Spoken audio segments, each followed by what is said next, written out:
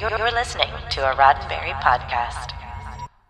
Today is Friday, May 28th, 2021, and this is your daily Star Trek news from the Roddenberry Podcast Network. On today's show, BTS lets us in on the real origin of the Vulcan hand salute. Award-winning designer Doug Drexler reflects on his career with Star Trek and beyond, and I've got the answer to Tuesday's trivia question.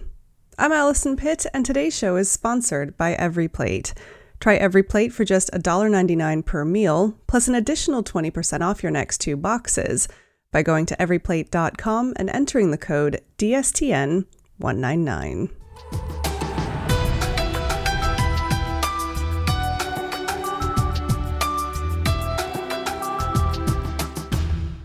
For years, the Vulcan hand salute has been part of the DNA of the Star Trek universe. And now, thanks to K-pop phenomenon BTS and The Late Show with Stephen Colbert, one of the most beautiful moments in the life of our beloved franchise may have a new origin story. In a clip posted to Colbert's YouTube page just one day after their much-hyped appearance on the show, members of the South Korean boy band shared some new hand gestures to add to their now iconic finger heart.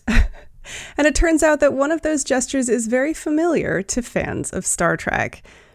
Making the familiar Vulcan salute, the youngest BTS idol Jungkook said, "This one means live long and prosper. I invented it and Star Trek learned it from me." He then explained, how is that possible? Because Star Trek takes place in the future. Thankfully, it was all in good fun, so there's no real danger to franchise canon. Not today. The Vulcan salute first appeared in the original series episode Amok Time as an improvised physical greeting by actor Leonard Nimoy, who as a child had seen the gesture made by Jewish rabbis as they invoked a blessing. Since that first appearance, it has become part of the heartbeat of Trek fan culture. It's made appearances from the International Space Station and the Oval Office, and last year, former presidential candidate Andrew Yang suggested it could replace the handshake in a post-COVID world. Now, if you're not a huge fan of BTS and don't appreciate all the dynamite song references in this story, that's okay. Life goes on. Live long and prosper whichever fan army you claim as your own. You can watch the entire BTS visit with Stephen Colbert by checking out The Late Show, now streaming on Paramount+.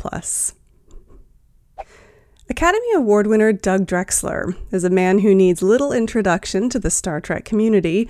For 30 years, he has contributed to the franchise in numerous ways as a makeup artist, visual effects artist, illustrator, designer, and consultant.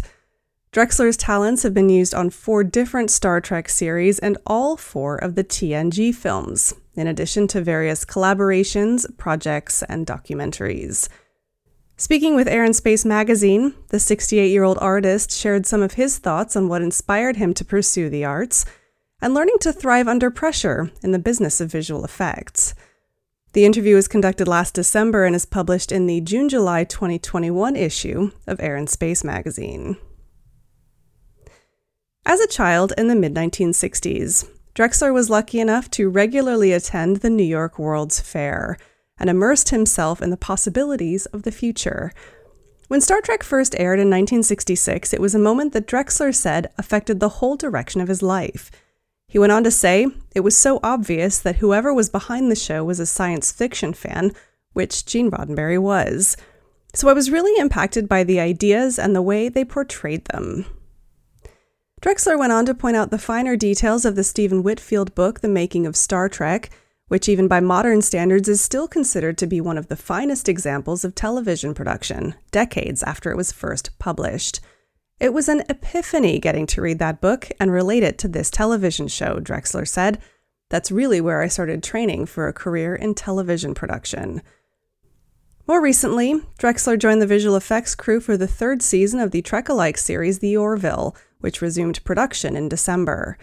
While the series is very much an homage to Star Trek, there are still artistic differences to overcome.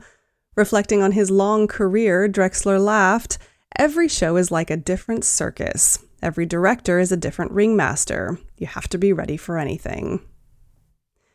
With that in mind, Drexler noted that stress is a part of the job, even though job may not be the right word. It's never felt like a job to me, he told Air and Space. To read the full coverage of the interview, which includes Drexler's thoughts on comic books, his favorite Star Trek series and characters, and memories of his time working on Star Trek, check out the June-July 2021 issue of Air and Space magazine, or visit airspacemag.com. I've got the answer to Tuesday's trivia in just a moment, but first, a word from our sponsor, EveryPlate. It's a long weekend here in the States, a perfect time for a spring clean.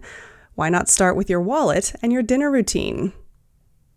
You can start by shaking up your menu a bit with all the choices of meals that you can get delivered straight to you from EveryPlate. Next week's menu includes choices like garlic Dijon butter steak with Brussels sprouts and mashed sweet potatoes, sticky umami broccoli bowls with bell pepper, ginger rice, sriracha mayo, and a fried egg, and buffalo chicken penne with spiced panko. It all sounds pretty complicated, but it isn't. I personally find their recipe cards easy to follow, the ingredients are easy to organize, and if you're lucky, you might even learn a new technique or two, like the amazing garlic pan sauce that I made with their rosemary chicken and roasted root veg. And I know I keep banging on about the sauce, but it was an amazing sauce. Lots and lots of butter. The best part is, one meal from EveryPlate is about the same price as a cup of coffee, so while your belly's getting full, your wallet gets to stay a little fuller too. Try America's Best Value Meal Kit, EveryPlate. As a daily Star Trek news listener, you can try EveryPlate for just $1.99 a meal, plus an additional 20% off your next 2 boxes. Just head to everyplate.com and enter the promotional code DSTN199. That's everyplate.com and the promo code DSTN199. And a big thanks to EveryPlate for sponsoring today's show. And now, it's the answer to this week's Trek Trivia. On Tuesday, I asked you, composer Joseph Mullendorf's arrangement of another composer's familiar tune in his score for the original series Season 1 episode The Conscience of the King can be heard in the background at the cocktail party where Captain Kirk meets Lenore Caridian. But what is the name of the tune? The answer, which if you happen to go and watch the episode you'll probably get, it was the theme from Star Trek, and the composer was Alexander Courage. For more Trek trivia, don't tune in next Tuesday, and I'll tell you why in a second. It is a long weekend here in the States, and because of that, we'll be taking off Monday and Tuesday of next week. So we'll be back on Wednesday with trivia and history, and of course, all of the news. If you happen to have plans, I hope they are very fun, and if you don't, I hope you have a nice, relaxing weekend. Well, that's it for today's daily Star Trek news from the Roddenberry Podcast Network. Don't forget to check out the other great shows on the network at podcasts.roddenberry.com. Daily Star Trek News is produced by me, Allison Pitt, and written by Chris Peterson and Jack Brown, with trivia by David Powell. Today's show is sponsored by EveryPlate. Try EveryPlate for just $1.99 per meal, plus an additional 20% off your next 2 boxes by going to everyplate.com and entering code DSTN199. I'm back on Wednesday with more of the Star Trek news you need to know. I'm Allison Pitt. Have a wonderful, long weekend, and live long and prosper. This is a Roddenberry podcast. For more great podcasts, visit podcast.roddenberry.com.